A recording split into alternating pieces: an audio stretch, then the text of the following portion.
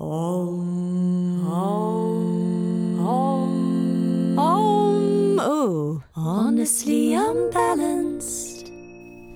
Episode 21, and we're chatting to Finlay Wilson, the Kilted Yogi. His videos have had something like 100 million plus views, and obviously he is an awesome yoga teacher as well, originating in Scotland, and lots of his videos are him in a kilt in the beautiful Scottish countryside. But not only is he a great yoga teacher, but he does a huge amount of advocacy work for LGBTQ plus issues, for male mental health, for issues around suicide, and a lot more. We love Finlay, we love this conversation. You will too. Enjoy, guys. Right, whether you're practicing at home or back in studios, you probably want your own mat, and why not choose the best mat? For me, that is a Lifeform mat. I've used them forever, it seems. And with code The Hustlers, you get 10% off, and we get a little kickback. So head to the website, Lifeform, and use that code. Honestly unbalanced. Finlay, welcome. I want to start with a topic that is really dear to my heart: your dog. Okay, I love your dog. I love your dog so much, and I love the story behind it. I just want to ask, like, how much has a dog or dogs or animals got you through stuff? There's been lots going on in the last few years. Yeah, speak about that a little bit. Yeah, I mean, I grew up with dogs, so we were familiar with them. My parents tell a story that they would leave me in my pram with my twin brother in the front garden and just leave the dog to look after us for the afternoon. What kind of dog is that? Well, that was, we grew up with setters. So we had like big Irish setters and Gordon setters. And they were lovely. So when I got married the first time, we'll cover that. We'll get into all of that. Yes. I had 2 black labs, and then let's call it a transition into the next phase of my life, I met Amalo. So I found him in Sri Lanka, actually, when I was on my honeymoon, which was the beginning to the end of the marriage. And when I was there, he was just following me around everywhere, and I couldn't leave him there. I mean, I'd seen people kick him. There was lumps beaten out of him. Oh my gosh. I walked for miles to find somewhere that I could get like a treatment for his skin while I was there, which wasn't the easiest because it's like the middle of nowhere. And then right the day before I left, I set in motion everything, made all the phone calls. And at the day I was leaving, I kind of caught him with a yoga strap as a collar.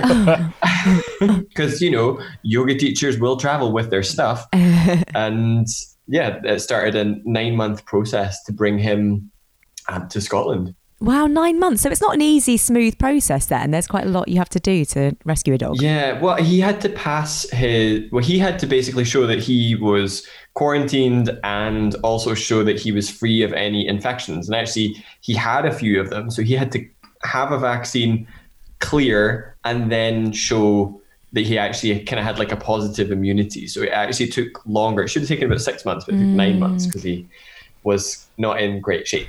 And like, how much do you think he's added to your life or helped in life in the last few years? Because I guess you were getting him at what became the start of quite a hard time. Well, essentially, like when the divorce was kind of coming through, like they based the company that was helping me with moving him over here basically said, well, look, if you don't take him, he'll get put down. Oh. So, because it had gotten to the point where I thought, like, I'm moving in by myself for the first time in like 10 years. I don't know if I can handle having a dog right now.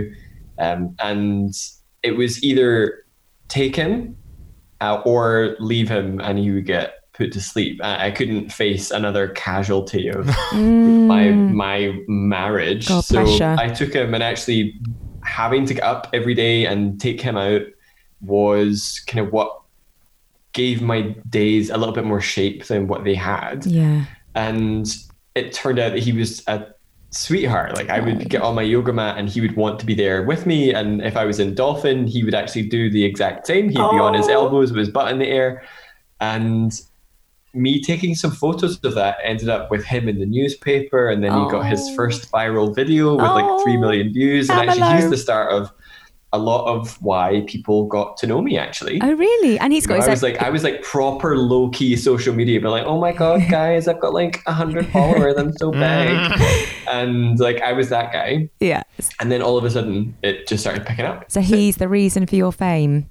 Yeah, totally. Not the reason. I'm The joking. catalyst. The catalyst. He's got his own. Exactly. He's got his own account as well, I think, hasn't he? He does. Amalo the rescue dog. I did not. How know did this. you come How up did with? I not? Hang on, why am I not? We'll stalk afterwards. Okay, let's do did that you later. come up with his name, or was that It's already actually the chosen? name of the town I found him in. Oh, it's a beautiful name, Amalo. Yeah. So So, was- he goes by Amy. Was most of the time. that the first BBC videos then? Because you did some BBC videos. He was my first BBC video, and that's basically because it did so well. It was like really early in BBC The Social, them creating any content, and they were like, "Oh wow, it's done really well. Why don't you create another video? Make it on whatever you want. It won't be as popular as your dog." And Cheers. I showed that people like butts more than they like dogs. So is that what? So what was the second video? Was that the Kilted Yoga? That was the Kilted Yoga video.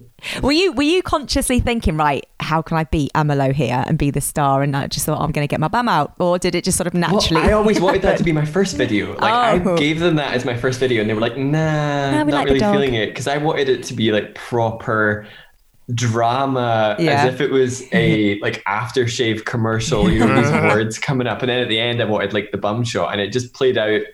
It played out exactly how I wanted it to play out. Amazing. It went down so well, didn't it? It went down absolute. when are storm. we How many talking? hits did you get? Oh.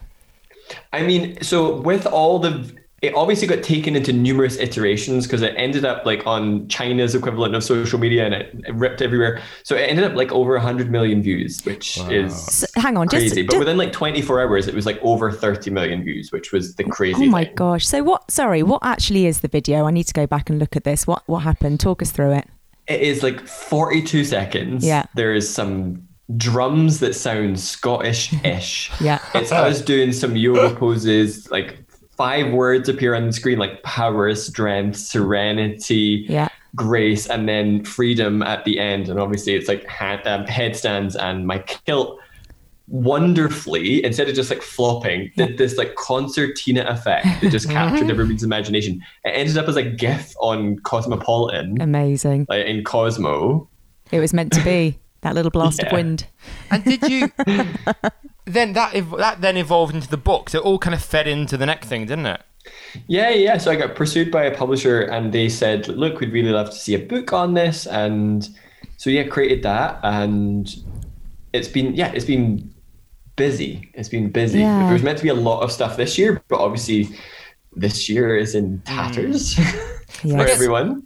I guess what's happened for you is so there were some people that, and you're not one of these, I'm going to say, but there were some people that do something on social media, get loads of views, and it's quite kind of cliched. They got lots of interaction, and suddenly they're put in front of everyone as like an amazing yoga teacher or fitness instructor without any foundation. However, you are a seriously good yoga teacher. Like seeing you at conferences, I've been at conferences where you're teaching, and no slating the other teachers, but you are one of the most informed teachers. And like I go to your classes, and I don't necessarily go to all the other teachers' classes, but I like to see your teaching. And you're funny. You made me laugh and you're a lot. funny. So you have that thing of quality teaching, huge amount of experience, and have the whole kind of celebrity / funny / comical / out there thing, which is a nice combo. So before you had that extra thing that gave the boosts, what was your plan at that point as a yoga teacher? I mean, I think even when at the first BBC interview that I did after the video, I even said in that, I was like, look, they said, what's next? And I said, if I can get people thinking and talking about yoga that have never thought about it before, then I'm already able to take my yoga teaching to a completely different level than what conferences and workshops and in-studio stuff does. Because to be honest, that stuff kind of drives me insane, because we're preaching to the converted, and they're usually fine-tuning what they already do. Yeah. But actually getting beginners on the mat, people who think they can't do yoga, that's what I do. That's what I think I'm good at. Yeah. And helping people who perhaps feel they're too injured, too broken, or have been told they can't do yoga. And I said in that interview, I want to speak to these people, and I want to start a conversation around mental health. And the very next video that I released, like the following week, was with my twin brother having a really open and candid conversation with the BBC about suicide attempts and male mental health. So it's been a progression of kind of building on that. And from the yoga point of view, I mean, I think you guys will probably be the same. when you teach, I don't feel like I'm teaching advanced anything anymore. I feel like I'm teaching some glorified beginner workshops where we strip things back to the basics and actually look at the why and how of what's happening. And very rarely does that mean that we're doing anything that would look showy. Very rarely does it look like the photo we're using to advertise the class. Yes, so true. And I feel like my bread and butter is our beginners. Yeah, so that's your passion then, to work with people that haven't really had much introduction to yoga before and helping them along their journey.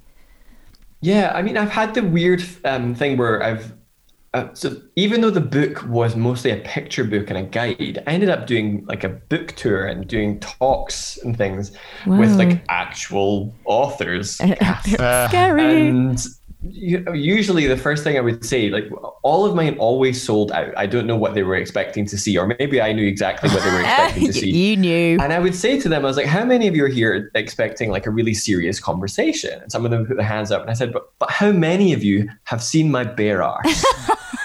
And they would put their hands up, and I'd be like, well, let's have a serious conversation. I mean, how much serious we're going to get out of this?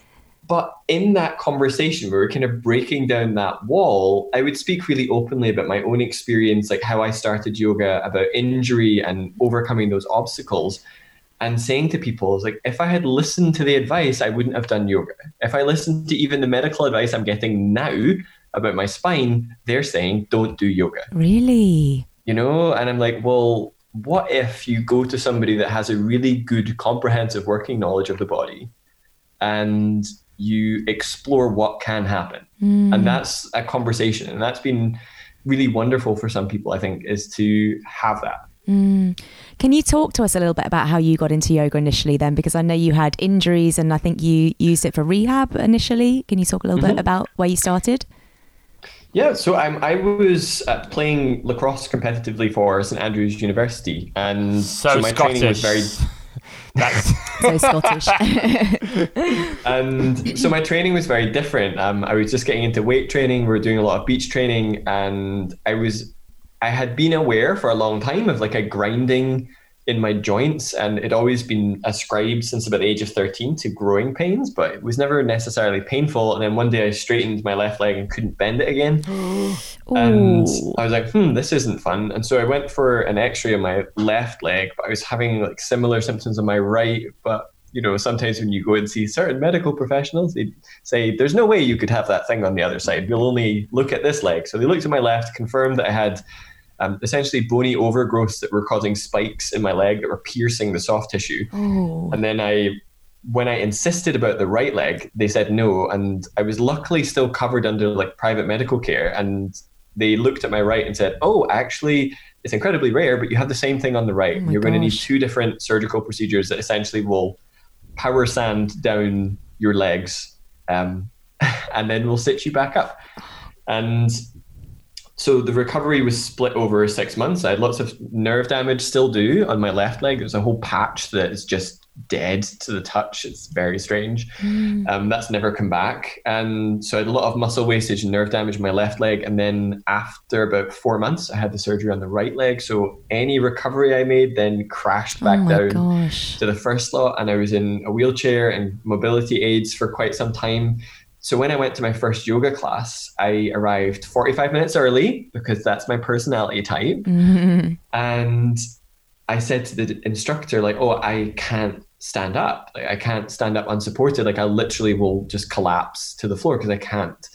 And she just turned to me with this look of impatience / disgust. I said, but we're doing standing poses, because it was an Ashtanga class, And so a lot of the class, I was just I would say encouraged. I was more just left to sit down and think about my problems while the others did their other stuff. And so I went along for about 6 months and then basically stopped going to any classes after that and taught myself. So this is like pre-YouTube days. You're talking, I was looking on like the start of the internet on a good old dial-up, trying to find some images and some advice. And I was working with like really old, super archaic books and building up like a 20-minute program, which over time developed into 40 minutes and then an hour. And I've Over never really gone back to classes. Have you not? But over those 6 No. months, did that teacher help you more increasingly, or did you just have Yeah, I to was sit down for 6 months? Yeah, why did you keep No, going back? I felt like an absolute alien in that class. I mean, I was the only guy that was there. I was the only sportsman, but I also was battling in my head with the idea of a guy going to yoga in the first place. Yeah. But I was also battling with my body because I wanted to recover. And at the same time, my lower back issue started to manifest itself, whether it was because of the surgery or because I was carrying a lot of weight prior to the surgery, not muscle. Like I was chunky. Oh, okay. My lower spine, essentially my lower spine has been crushed.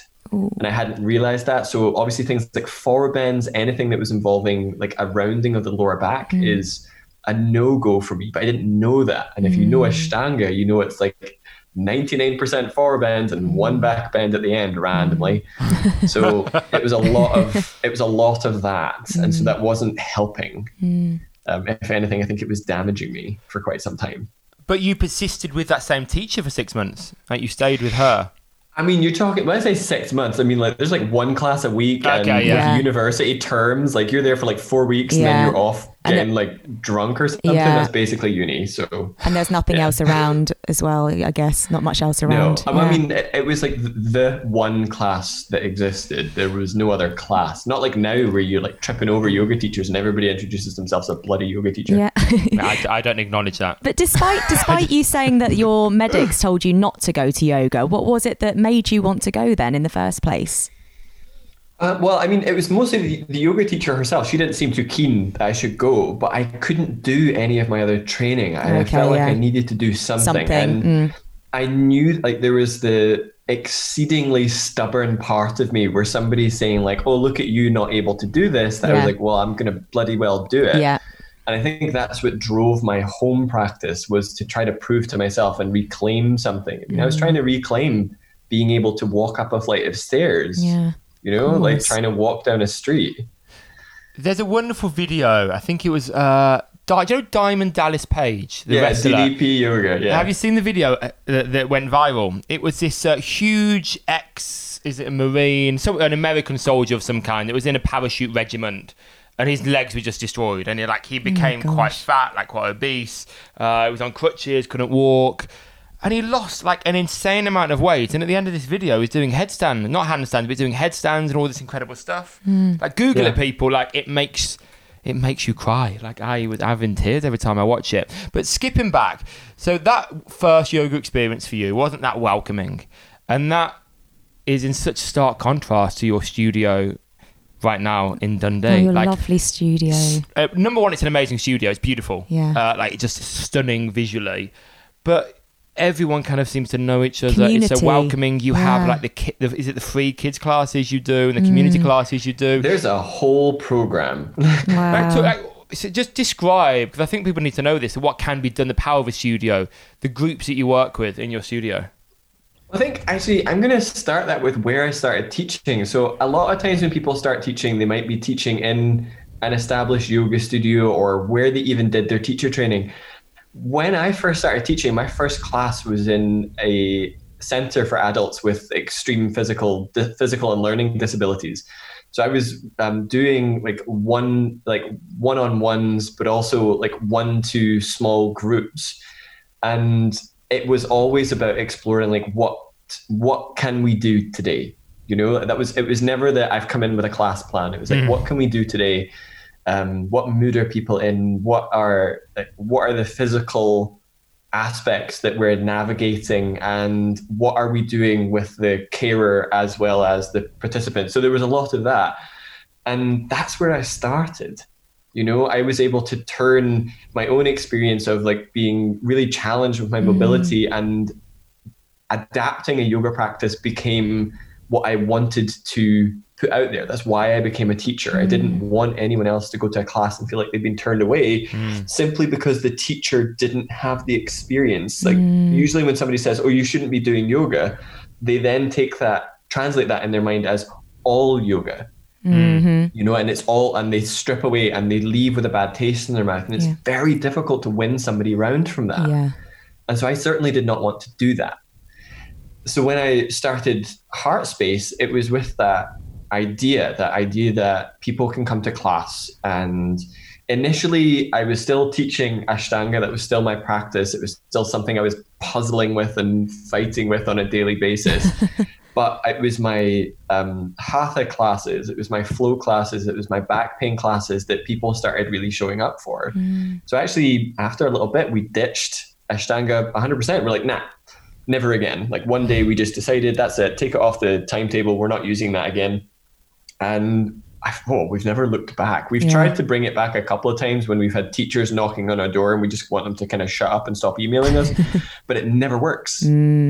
Because there's no adaptation unless the teacher's willing to adapt. But some of them are very stuck in their heads and will just do the set sequence. And set sequencing is great for some people, but if you always look that set sequences will always work with the movement bias of the practitioner that created them, then you've got a problem. Yeah. So our idea with Heartspace was that every class would be different, they would be adapting, and there would be a really open dialogue around injuries, necessity, and prop use. So we've always had that. Yeah. And we want that conversation to start pretty young. So we've got like a full kids program, essentially all of our adult classes, all the money that comes in for that. Not only are we paying for the teachers and the ridiculous cost of overheads, but we reinvest all of that into a free kids program, essentially from birth straight through to teen. That's so lovely. What made you want to work with children? It was when I was doing my forest yoga training. I was just really kind of looking at like, what am I putting out? What am I putting out into the world? And what do I really want to create? And I wanted to create a safe space outside of the education system where kids can explore what they can do, but also to have a slightly different way of respecting themselves. Because yoga philosophy is very different to teaching philosophy, looking at like secondary and primary education teaching philosophy. So when they would come to class, you see them sort of battling with the rules that they've been told, and then it's starting to get comfortable accepting these other rules. And some of these kids, we've been doing this for like 10 years now. Some of the kids are now like, teaching yoga out for dinner the other week, and there's like one of them is like serving us the food and has like got a job, and I'm like, wow. Oh my God, this is quite scary. I remember you. Yeah. I remember all those classes. Yeah. It's wonderful, actually. It's really wonderful. And we do a class for kids with like quite extreme additional supports needs. So everybody that is arriving is on ventilation feeding tubes in wheelchairs, and we're getting them onto the yoga mat working with their carers, getting them to be in the aerial hammocks and moving and enjoying movement and getting a little bit of sound work as well. So yeah, it's very rewarding. So everything that you have been through has really led to where you are now. Like, you wouldn't be doing any of this if you hadn't had your leg injuries, your spine injury, the teacher being a dick to you. You wouldn't be where you are now. I'm a firm believer that, like, I've never really found myself at a point where I'm thinking, well, what do I do with myself now? There's always been some catalyst that has sent me off in a direction I didn't anticipate. Like, at no point am I currently using what my degree field was, but at some point at university, something snapped and sent me in a different direction. And same, I was living in the States, and this is before I did my teacher training. I was living in the States, was going to be doing graduate school there to become a geography teacher, as you do. Wow, okay. I ended up getting really sick and had to come back to the UK for treatment. And the first day that I was home, I went to a yoga class in my small town that I grew up in, which is like nothing. And I went to the yoga class there, and essentially the teacher there said, look, I would love for you to actually stay and help me with this class. And my teacher training was done pretty much on a one-to-one mentorship basis. Oh, wow. Old school. And so it was literally my first class, and all of a sudden, hey, you need to become a yoga teacher now. Yeah, that was meant to be, and wasn't it? That just seems to be what been happening. Yeah. Like, even the studio was meant to get demolished and turned into flats, and all of a sudden I find myself at 21 the custodian of a church. Wow. You You so were only that- 21 when that happened, Heartspace. Yeah. That's Oh when my I started gosh. putting like everything in motion to get that, in the middle Wow. of financial recession, to try Oh my and borrow money God, from the yeah. bank to get a church. What a journey. At what point did you think, like, this is career now? This is what I'm going to be doing for life. This is how I'm going to be putting bread on the table. Oh, well, hon, I mean, saying I'm doing it for life, I mean, like, I'm still young. I know I look haggard and terrible, but I'm still... One I like to step at a think I've time. still got a For wee the bit left. foreseeable future. For the foreseeable future. For the foreseeable future, I'm stuck. What was a moment when you thought, okay, this is kind of careerish. This is how I'm making money for a good while. Well, I'm going to say that when I did realize it, looking back now, I was clearly deluded because I was like, oh my God, there's 4 people in my community center class. I'm going to need my own space. Oh. Honestly, and looking back, I'm like, I wish I'd shaken that person and be like, only when you have 100 people, think about getting a space. Oh, really? Is that a regret, would you Yeah. say, or something you change? No, not so much that, but I think I just had a really warped view of how Yeah. popular I was. I was like, I have a mailing list of 16 people, guys. Let's make it happen. I think, like, if you're a yoga teacher out there and you're just getting started and you've got a mailing list of 16, just give it, wait, give it a little that's while. barely a class. Yeah, but look at you now. You're flying. You've made it work. You're But doing amazing things. I guess you came to it in quite a unique time. Like with Scotland at that era, there probably weren't that many teachers. There weren't probably that many young male athletic teachers. Yoga wasn't that popular, full stop, I'm guessing, at the time. So you kind of came into it early, I guess. So did you find yourself, because of that, having more opportunities, or weren't there any opportunities to be had, really? Less. I find, like, even now in Scotland, it is very much dominated by Ashtanga. Very much. Is it Still. really? Still, yeah. So I was in that Ashtanga bubble. That's what the teacher training programs were based in. And it's still some of the main teacher training programs that you see in Scotland are based around Ashtanga. Like the big studios in Edinburgh and Glasgow, they're still like Ashtanga powerhouses. And because that's where I started, I was really young when I was I was like 20, 21 doing like my teacher training. I wasn't taken seriously because I even had somebody say, like, when I was applying for like the next step, like senior yoga status, I was still like below 25, and they were like, well, we're not really taking you seriously, despite the fact that I could show them like the list of hours and then all the training and everything. Anyway, so that was kind of before the Yoga Alliance UK reforms. And I found like I feel like up in Scotland, like there's less opportunity in general. Like I look down in London and I'm like, oh wow, this teacher was like 2 weeks ago was nobody, and now like suddenly they're teaching in like one of the biggest studios and everybody's going to their class and they get that elevation. Whereas here, if you're a new teacher, where are you going to teach? Because back then, like there was no other studios, there was no other set space. Now there's like one other studio in town. But even then, it's still not very big, and I think, like, for me, like, I look at when I'm teaching my teacher training, I say to them, I was like, look, you need to be really realistic. Like, I don't want any of you going and like resigning from your jobs tomorrow when you finish. You need to take time and build up and have the commitment of building up relationships with other studio owners, classes, teachers, all this stuff. It takes time. Yeah. I said, you've no idea how many lunchtime classes I used to teach where it'd be like 2 people show up, but I'd still have to teach it because I needed to build up that class. Whereas now they're viable, but 9 years ago they weren't viable. Yeah.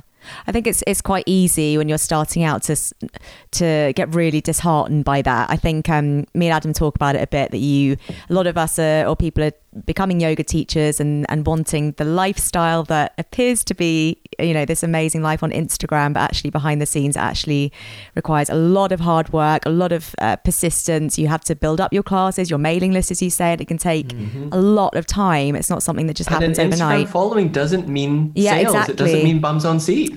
Doesn't translate into people in classes, does it?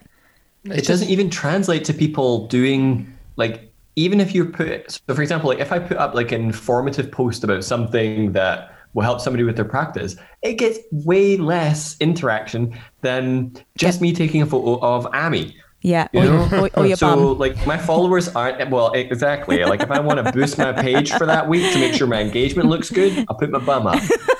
But, A tip for everyone out but it there. doesn't translate. Like when I look at my statistics from Instagram to YouTube, it's like I barely have 1% of my following subscribing on YouTube. That's interesting. Like 1%. It's I think you can't judge much by it. I think it's No, not at all. it's a nice tool. It's a nice tool, especially Yes. like as an increasingly international teacher for you to connect with the people you meet along the way. But it's not in any way the be-all and end-all. And on that note of kind of opportunities for teachers, so of course in smaller towns or smaller cities, there's less opportunities perhaps. But in the bigger towns like London, there are more potential opportunities, but so much more competition as well. Oh, of course. Like, it's insane. Every other course. person, isn't it? Like, now. and as you said earlier, like people introduce themselves as teachers. Like in a class in London, like almost half the people are qualified teachers in one of my typical classes, at least probably. Why do you think this is? Why is there this massive boost of yoga teachers all of a sudden? I think it's, well, from my A view, lot of places have been running trainings because financially, for a studio to stay in existence, You need it to do the needs that trainings. cash injection of a teacher training. Yeah. Well, And they, it's a big cash injection. yeah. Well, there you go. And then. they have, after the however long their training is, they have nothing else to do with them. They're not saying they'll give them a job. Yeah. They're just putting them out true. into the market and saying, good luck. Yeah. my pet hate is when I get people who want to, watch my, not watch, Ass- observe my observe. classes, observe or assist, who have been sent off by other studios to go and assist teachers in other studios, or go, not assist really, observe. Observe. And I've Lurk in the back corner. I've never met you. It's going to be actually quite off-putting for my students. Some random person making notes at the back. But I get that all the time. Like other teacher training schools pushing their teachers out there. I don't ask any of my graduates or trainees to go and sit in somebody else's class. It's rude. I say go and take their class, but do the class. Anything you need to write down, if it's important, you'll write it down later. Yeah. But do not get in the way of somebody else's class. And if you want to go to it and you're just observing, you should still pay for the space. Yeah, so true. It's a bit weird, isn't it? should. Just someone sitting at the back It's watching. super weird. I don't agree with it at all. Yeah. My view now is if I kind of half know them, I will say, come, pay, do the class. You can have a little pad next to you. So if there's anything that suddenly jumps to mind, you can quickly make a note. If there's any questions, ask me at the end. But I want you to be doing... I've had classes. I used to, like back in the day when I actually had time, I used to write out my sequence and type it up and send it to everybody that came to class. Oh, And really? then I started nice. to notice that other local yoga teachers were coming to my class just so they would get the handout. sequence. Oh. And I was just like, well, I'm going to stop doing that. Taking advantage of your Because kindness. observation starts to look not like appreciation and observation. It starts to look like direct theft. Stealing. And like completely exactly. Just Yeah. taking somebody else's class plan ideas, methodologies that they've never practiced themselves, and passing it off as their own. And I have no problem with that. Yeah. Fair. Tell us a little bit. You must have had, I'm sure, like lots of insults and alike, especially like as you said.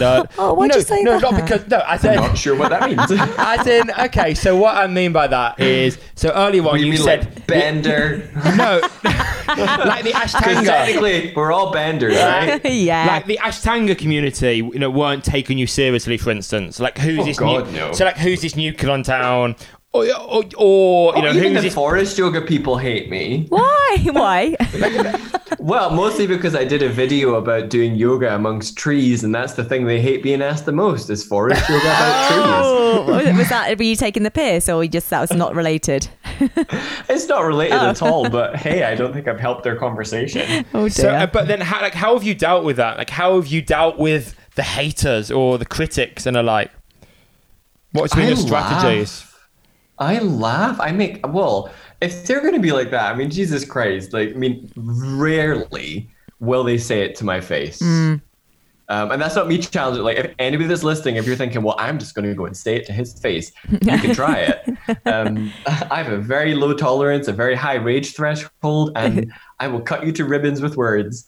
Excellent. But I kind of laugh it off. I mean, yeah, I used to think back in the Ashtanga days, I was really like if the yoga police said anything, oh my God, that'd be bedridden for 6 months, worried about it. And now, if somebody's coming for me with that, it does not affect me in the slightest, because I simply could not give a flying crap. So what's changed? How have you gone from caring to not caring? Yoga practice or? Well, not necessarily. I think with the whole kilted yoga thing came a whole myriad of negatives, you know, like death threats through the front door. Death threats? Yeah, Oh like God. the place I used to live, like the flats I used to live in, one of the neighbors put an envelope under my doormat basically saying, like, we are sick of you living here. We're sick of your type living here, and we are going to come for your dog. Oh my gosh. You know, like, I had to get the police involved, and like, but then when Alan and I started dating, like, he was parking in like my car parking space, and he had his tires slashed where we lived. You know, like when you're dealing with that, somebody being like, oh, I don't think your marriage in a D is very good. Like, honestly, like, I couldn't give a crap. Like, that stuff is so insignificant compared to all the other stuff that goes down. That's terrifying. What, you know? Some people are such arseholes. Yeah, it puts it all in perspective, doesn't it? Of course. Yeah. So that stuff really does not matter.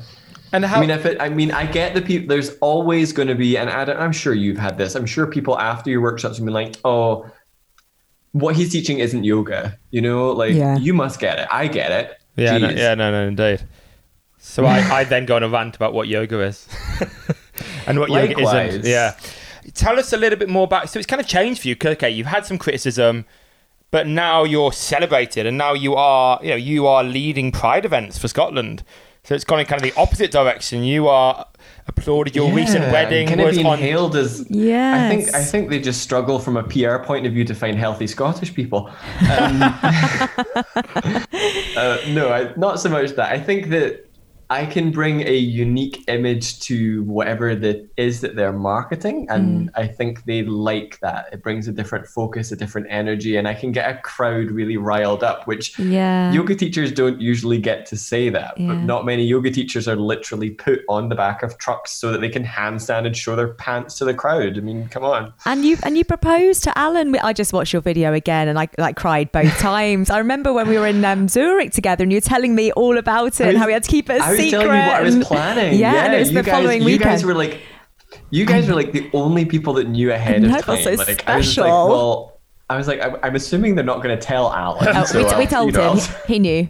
No, I kept checking that weekend. I kept checking Twitter, like, for what's trending, like Pride wise.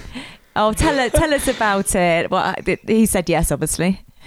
Well, obviously, it almost didn't happen. Like, obviously, when I spoke to you, I had said, like, I'm planning this. I'm going to be on, like, the one person on a float. I'm going to have Alan, like, walking alongside the float and kind of doing all that stuff. And then when we arrived in America, like, the day after we arrived, he was experiencing stomach pain and had to have emergency surgery to take his appendix out. Like, literally the day we got there. When you're in Disneyland or something, Disney World. Yeah, we did. And we were in the queue for the first ride on the first day, and he couldn't even get on it. Oh my God, how So annoying. they were like, look, we think you need to go to the hospital. We got to the hospital, and they said, this needs to come out now. It's about to burst. Oh my God. And so, you know, by that afternoon, you know, he's prepped for surgery. I'm like on the phone to his insurance and trying to work this out. So he then was told that he couldn't fly, which was a problem because we needed to get to Washington, D.C. by that Friday. Yeah. So we had some tense conversations because I was getting really stressed about it. And he was getting really annoyed because it obviously from my end, seemed a lot like pressure, like hurry up and recover so that we can go and do this. Just get on with it. Because he couldn't see, I don't think he could see it as important, because I think sometimes Alan, he manages me in a way that he is like a business manager where he's like, how much are they paying? Where are we staying? And if they're not paying, why are we doing it? And like, it's not a paid gig. I was like going to represent the UK in Pride. So I was like, look, they're not paying. And he was like, well, let's just not go. And I was like, no, we really need to go. We really need to go. And at one point he also looked in my rucksack where I had the box with the ring in it. And I lost my shit. I lost it. I was like, don't you dare go in my bag. And I think he thought I was just having like an absolute meltdown because I was so stressed. But I did obviously explain all of this afterwards and be like, do you remember that time you went in my bag? It was just because of that. You almost found it. Yeah, looks crazy. So we get to Washington and he is meant to be walking the parade, but he's not looking great, you know, he's looking a bit peaky. So, you know, he's kind of resting a lot at the start and he starts walking and it's like 35 degrees. It's hot. It's sunny. I'm not used to either of those things. You know, I am used to cold and wet and damp. And the only thing that was damp was the space between my legs because I was running with sweat, wearing a kilt that was super heavy, massive woolen socks, snow boots in summer. Thank you. Don't do that, children. And we get to the point of the parade. I'm literally out of breath. And we stop at the judging stations and they basically say, oh, Finley's got something to say. And I grabbed the microphone that I had pre-organized, proposed, jumped down from the floats, and as he, in his shocked way, said yes, like confetti cannons exploded. And he looked happy. He didn't amazing. He didn't look ill then. He looked really happy. That was, Yeah, I mean, obviously, we were both beaming after that, like absolutely buzzing. Wow. It was wonderful. We'll never forget that. And I actually did an interview on This Morning about 2 weeks ago. Oh, did you? No, not 2 weeks ago. I lose track of time in lockdown. It was probably 2 months ago or something like that. Yeah. But thanks to Zoom, I have no concept of time anymore. And they were playing the engagement, but it wasn't on the TV. And so when I started the interview, I was like totes emotion. A little tear. So obviously we had obviously just gotten married, but it was in secret. Yes. Oh, of course. Oh my God, But then, so what was who was that person who did the wedding for you? What Michelle was that? Visage. I don't know that person. I know they're Oh big. my God! Go and watch Drag Race and learn a thing Oh, is she or in two. Drag Race? Yeah, she's like like other than RuPaul is like the judge of Drag Race. So we ended up getting married on the 29th of May and then had to keep it secret under media and press embargo and couldn't tell anyone for weeks. And then it was on TV. Was that the idea? It was made into a documentary. Yeah. So, well, I mean, essentially, Michelle Visage had put out something saying, "I want to marry a couple for Pride. Send an email here." And so it was like the last day. We didn't think we were going to do it, and we sent in an email. And then all of a sudden, we have a sort of FaceTime call with Michelle Visage, and she's like, "Oh, out of like 800 couples, I've chosen you guys." Oh my gosh! And we had 36 hours to prepare a wedding. So you didn't know before that was going to happen? Oh my gosh! Well, we didn't know that we also didn't know we'd have bloody 36 hours to do the whole damn thing. So, but you pulled it off. We pulled it off, and it was beautiful. I wouldn't have changed it. So just in our front garden, our neighbors. Obviously, everybody had been locked in. Like it was the first day of the wedding was the first day that they relaxed things in Scotland enough that you could go into someone else's garden. So none of us had seen each other for months. And so everybody was in like their very best clothing. The boys down at the bottom of the street that I teach yoga to played bagpipes. They had decorated the whole street with bunting because we live on a super cute cobbled street. It's gorgeous. Yeah. And so there was all these flowers and people were throwing rose petals. It was marvelous. Why the did they neighbors choose never you? would have been involved if it hadn't been for lockdown. That sounds so special. Why did they choose you guys?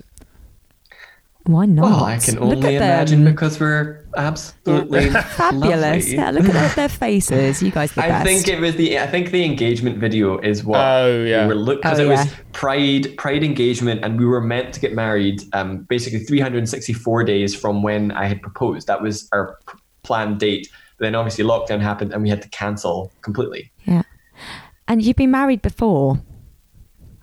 Yes, I had. Are we going to go there? You said something about how it was over when your honeymoon began, and I kind of wanted to touch on that.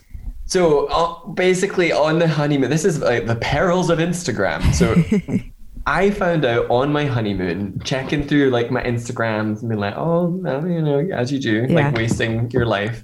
And I find a message from somebody being like, oh, your husband cheated on you. And I was like, what's this? And I asked him about it. And he was like, you need to get off Instagram, blah, blah, blah, like delete your account, blah.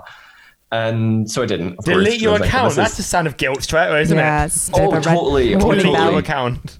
And then not long after I got home from that, so obviously my hackles are up. I'm not trusting anybody. He leaves his Facebook open, and I see like numerous conversations. And let me just explain how dumb this person is.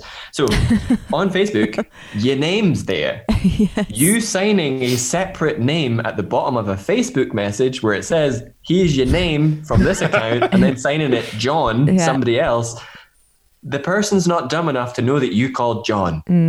You know, so I was reading through John's messages and I was like, let me look at this date range. And it showed me evidence, visual evidence, that within 24 hours of him performing his vows, he had cheated on me. Oh my gosh. And had then gone on to cheat on me with like about 30 different people and denied the lot of it. So you confronted him about it? Oh, Obviously. yeah, did I confront him about it? I was like, we're done, I'm out. Oh my god! Well, straight away. Did you have any idea that any of this was going on? Was it completely a I shock? had accused him of it like a few years before, and like we had worked it out, and there was like full 100% denials and all that sort of thing. But then to have like definite proof, Yeah. and to have people reaching out because they pity you enough that they think they should tell you was a problem. I wanted to run and hide. Like I went into such a mental health spiral.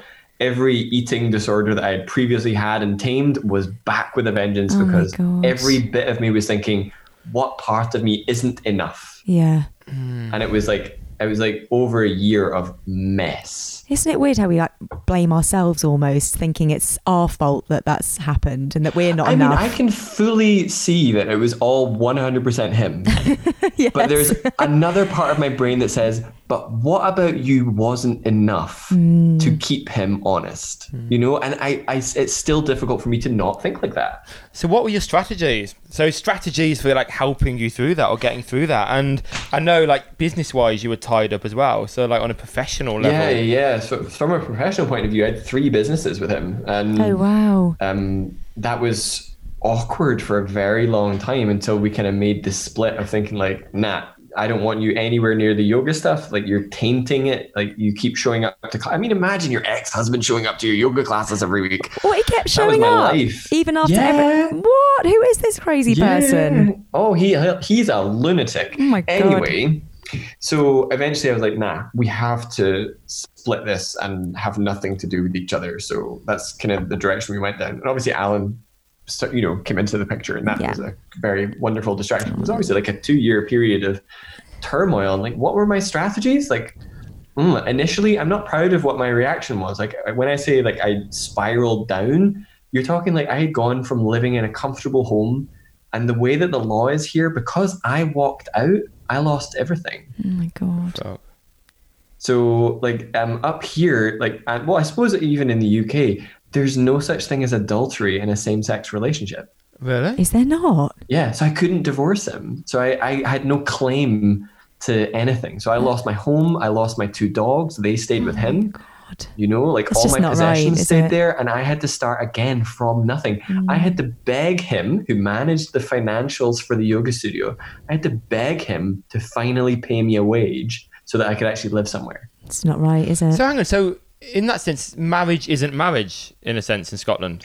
It is, marriage is equal, but divorce isn't. Right. Oh. An oversight on the part of the law. And is When it, I saw my lawyer, she genuinely, she had tears in her eyes, and she says, I don't know how to tell you this. We've never come up against this before, but you've no grounds for divorce. but is there Unbelievable. any efforts from people to change that? Is that something people are aware of and campaigning I against? don't think so. I don't think it's come up very much. Well, I was going to say Leave you it should, with me for when I've got time. yeah, I was going to say you should do it, but I think you've got your hands full at the moment, haven't you? Quite a lot going on, haven't I you? don't want to start campaigning for divorce when I just got married. Yeah, valid. Okay, that's fair. So what are you looking for now? Like, what is wealth for you now? Like, what do you want? Wealth has taken like a really different feel. Like Alan and I have moved into a home together, and we put in a super cheeky offer. Like what you would get in London for this, honest to God, like you you would laugh. Wow. You would laugh. You know, we've got like a 3-bedroom house, 3 bathrooms, wrap-around garden. Yeah. And you're talking, we didn't even spend £250,000, you know? Yeah. So you got the cheeky offer accepted. Oh, we went like £30,000 less than the asking price. Amazing. You got And they were lucky. just like, sure. Yeah. Well, you bloody deserve know, it. Yeah. And since then, like wealth for us, as soon as a little bit of money comes in, we are like improving our house. You know, we're doing nice things here and improving it. Because it's old. I mean, it's like 1800s. The house. There's a lot of stuff needing doing. So yeah, this has been a real asset. Like I think traveling on the road and coming back to flats and rentals and stuff like that really sucked. But see now, like knowing I've got a home to come home to, that's completely different. I almost don't want to even go on the road again. I've got exactly the same thing. I love home. I love home and having someone you love. Little hub. Is And waiting in especially bed since for you. lockdown, have you found in lockdown that you're just spending all your time with each other? Yes. And now when you leave, I'm like, don't go. Same. go. Aw. Like I think we've gotten closer. Like Yeah. we like, you know, when we start seeing other people, we're like, oh, do we have to? Well, no, we shouldn't say this, but we're kind of the same. I don't think there's anything wrong with that. I mean, I never had that in my previous marriage. I never had that comfort of a home and that comfort of being with somebody all the time and constantly surprising ourselves with laughing our heads off. You know, like we are the goofiest. I think on social media, people see us in like really serious, like posed. Yeah. Whereas like at home, like he wouldn't let me video record the dumb stuff that we do around this house. Oh, we want to see it. That might get you. That might get you a bunch of new That is followers. something I would say slightly. There is sometimes I always feel a very slight disconnection. So not disconnection, but it's different. Sometimes the social media you is then different to what you get when you meet you in person or have the long. And I guess you need that to some degree. I think when people meet me in person, they totally like. I think that I'm pretty much the same, but I think the thing that we don't share that because it's private for us. Yeah. That's your sacred, your sacred thing. Like, yeah, we'll share some things, but we don't want to share it all. Yeah, that's fair enough. Because otherwise, like, I don't even know why I would want to do that. Yeah. Indeed. Yeah. That's a good point. I don't know how to quite articulate it, but like, I think people don't like people love you clearly. But I think people, when they hear these long-form conversations, will love you even more. So I think that's the value of podcasts. And the fact you do so many interviews now is people really get to see how passionate really you know are and really someone. know you. Because I think to meet you, you're one of the most enchanting people and have such a good heart. And one of the few people in the yoga world who are really trying to give it out to as many people as they can. That's so heartening. Yeah. And I think it's just nice when you have these longer conversations and people really understand that. And but it is tricky because even like when you're posting on social media, I mean, you can't post and be like, oh, I'm really good at dealing with back pain or look at all this stuff. Yeah. You know, it's not, I'm really uncomfortable posting me like, look at the stuff I'm doing. Like, I don't like that. I tell stories. For me, my Instagram is more a journal of kind of what I'm thinking about and pondering about. And sometimes my posts are really long and sometimes they are really a lot to read, but they are what they are. You know? I've been really struggling lately with people, let's say, not necessarily using social media responsibly over lockdown. In what sense?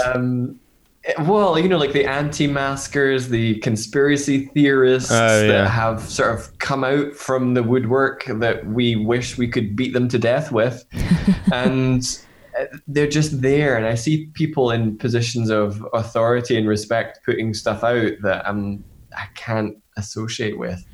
Like I'm currently in the process of kind of extraditing myself from Forest Yoga because they're posting really irresponsible stuff about anti-mask, how COVID isn't real. And I've lost people. I've lost people to this. You know, like, you know, there's people that were part of my story growing up who would like bandage my wounds growing up and are now gone because of this pandemic. Yet you have people in the system of yoga that I would normally associate with saying it's not real and is a conspiracy. And it's hard, like, what do we do in that situation? Do we either, like, my default is to mute or delete. It's like, stop following, mute or delete. But at the same time, And I do that. should we be engaging in the conversation and the debate? Or, like is that a good use of time? I've been calling them out. And that's my issue, is actually once you've called them out and said, hey, actually, this is what's going on for me. This is my experience with this. Here's the experience of many other people. When presented with that information, when you just get the same echo chamber response that they didn't hear it at all, they just heard their own voice, you have to break off the tie. And that's where I'm at just now. I'm so disappointed and disheartened that a system that I previously cared for is showing such disrespect and such a lack of care. I think all we can do in that situation is, as you said, call them out, but at the same time, try and be an advocate of the good. That's what we can do, is try and share the positive information, or try and share the more accurate or well-researched information as best as I we guess can. everyone's got a right to have a voice and an opinion, haven't they? And it's just up to you whether you engage or... these people are in echo chambers, or they're left alone reading comments for an hour or reading posts, and suddenly in that room they believe in this conspiracy theory, or they've generated really strong beliefs. And I saw so many people that share articles, and I can just tell they haven't read the article. Like, Yeah, they haven't they've read the second tagline, paragraph. or they saw the cover image and thought that's dramatic and shared it. But I think everyone The knows... worst is the meme junkies. Jeez. Oh, I love a meme. But I think everyone knows that there's anyone It's a time can and a place. anyone can post anything about anything. You don't have to be an expert on course. anything anymore. So I think people are opening their eyes more to that and doing their research But more. it is just so scary. What's that called? The deep fakes. Have you come across the deep fakes, where they put someone else's face on a video? Oh my God, that's scary. So deep fake, I don't know if it's a computer software or a group of people, and they will add. So I saw what's the new film with Robert De Niro, Al Pacino in it, the one on Netflix, a gangster film. And in that film, they use like high-end computer technology to make like Robert De Niro younger. So in the same film, there's young Robert De Niro and old Robert De Niro, and then these deep fake people came along and did it better. Like made it just so realistic, and I've seen them put like Joe Rogan's face Scary, on Barack isn't it? Obama, Don't and know it what's looks real. Yeah. In every sense, it looks like a real video. It's just so So scary this is a where little we're bit going. beyond like the people that I see putting their face on the Shakira videos that you see on Facebook. Yeah. This could be another podcast for another time. But no, couldn't it? let's do Should some we quick. Let's do some quick fires? nice, jolly, quick fire questions. All right. Oh, we can't go deep and dark, no. Oh, you can, I'm you can, joking. yeah. All right, you go first if you got one. So, is there anything that you would books that you give to people or give to your students that you think everyone should read? Or one book, maybe. Gosh, that's a tricky one. I mean, obviously my book is fabulous. And what's it called, Finley? It's called Kilted Yoga. Hang on. You can't miss it. Have you Kilted yoga. ever gifted anyone your own book? Of course he has. Yeah, of course I have. Yeah, of course he has. But okay, not as in like friends, but like you've gone to like a housewarming party, like Christmas present or something. or a Christmas present, and given your own book in that context. Oh my God, no! But I have given I've given one to Britney Spears. Have you? Oh my God, I love Britney. Yeah. There's been like a few different people like around that I've kind of given the book to. I love Or that. Twitter's fun when Not as a housewarming present. No, my gosh, no. Twitter's fun because like occasionally people like celebrities will be like, oh my God, I just got your book all of a sudden. Like I know Harry Styles' mum's got it. Oh, Amazing. Coffee table. winning. If you could do one yoga pose for the rest of your life, what would it be? Ooh, I mean, I do love. You guys call it like double pigeon or fire log or something like that. I just love it. Oh, so good for the hips, I isn't just it? love it. I love sitting in it, Yeah. swimming in it. The shittiest advice you've been given in the yoga field or yoga business field? Oh God, there's a lot. I mean, we could totally like get into an entire hour of just like crap yoga teachers say. Just the worst. What is the worst advice I've ever been given? I mean, it's not necessarily advice. I've certainly been sat on enough times. Sat on. Yeah. That's actually pretty, that's that's not the one, is it? There was one time that a yoga teacher in Chicago checked to see if my pelvic floor was working in the middle of a class by slipping his hand underneath my butt while sitting doing pranayama. No fucking way. I think he was a bit dodgy. Yeah, little 3-finger press to see what was going on. Oh my God, me too. Blimey. As in hashtag me too. That's terrible. That's No, you, that's but happened to me. As in hashtag me too. That's awful. But actually, sitting on people, no, it just that for me, that only serves the teacher's ego. Like, it makes them maybe look like they know what they're doing. You're literally sitting on somebody. I mean, look, it's like Bikram when he stands on people's backs. Oh my God, what's that showing you? documentary. So many people have been hurt by teachers. Like, I get it all the time where people say to me, "Oh, that teacher hurt me." I'm like, "Did you tell them?" No. Yeah. Like, just tell them. You need to. If a teacher hurts you, the only way they're going to stop doing it is to actually tell them they've hurt you. Yeah. Hands-on, when I teach in my teacher trainings, is never about deepening a pose. No. Right. It's about It's never helping and about guiding. getting to your forward bend. It was about decompressing a joint or like helping to create a little bit of space, but it's never about like deepening a bind, for example. Yeah. Never. Like, so for example, if somebody's like deepening a bind and pulling you from the front, they're like really going to potentially damage into the shoulder joint. But if instead you are massaging and easing into like rhomboid trapezius, you're going to have more chance of that person relaxing and being able to go further, but you're not yanking on anything. I think that comes from like 10 years of being like a massage therapist. Like you've got a very different view of touching bodies. You've got an understanding of the body that most yoga teachers don't have, or a lot of teachers don't. Let's finish on a nice one. What's a mantra that you live by, or like a quote that you love, or a philosophy that you live by, something like that? Courage is the magic that turns dreams into reality. Oh, Courage perfect. is the magic. Where's that from or by? I can tell you right now, it is from a video game that I played when I was 16. Say it once Final more. Fantasy? Do you know, it's not actually. So all right, Adam, I know you and I like totally love a Final Fantasy. If you are up for a whole other series of games, which I would say is almost on par with Final Fantasy, and I'm welcome to take some heat on this from your followers, Tales of Symphonia or anything from the Tales of people, absolutely marvelous. You'll totally emote, you'll gush, you'll cry, you'll weep. Is it computer? That PC game? Oh no, my gosh, no. What is it on? Who can be bothered with that? Consoles, hun? Tales of Symphonia. Tales of anything. Like, if it's Tales of, it's from the same people. Holly, am I allowed? No. Say the quote. Say the quote one more time. Courage is the magic that turns dreams into reality. That's lovely. Beautiful. I got goosebumps a little bit then. Let's add one more like love note. Oh, okay. Your favourite thing about Alan? Oh. It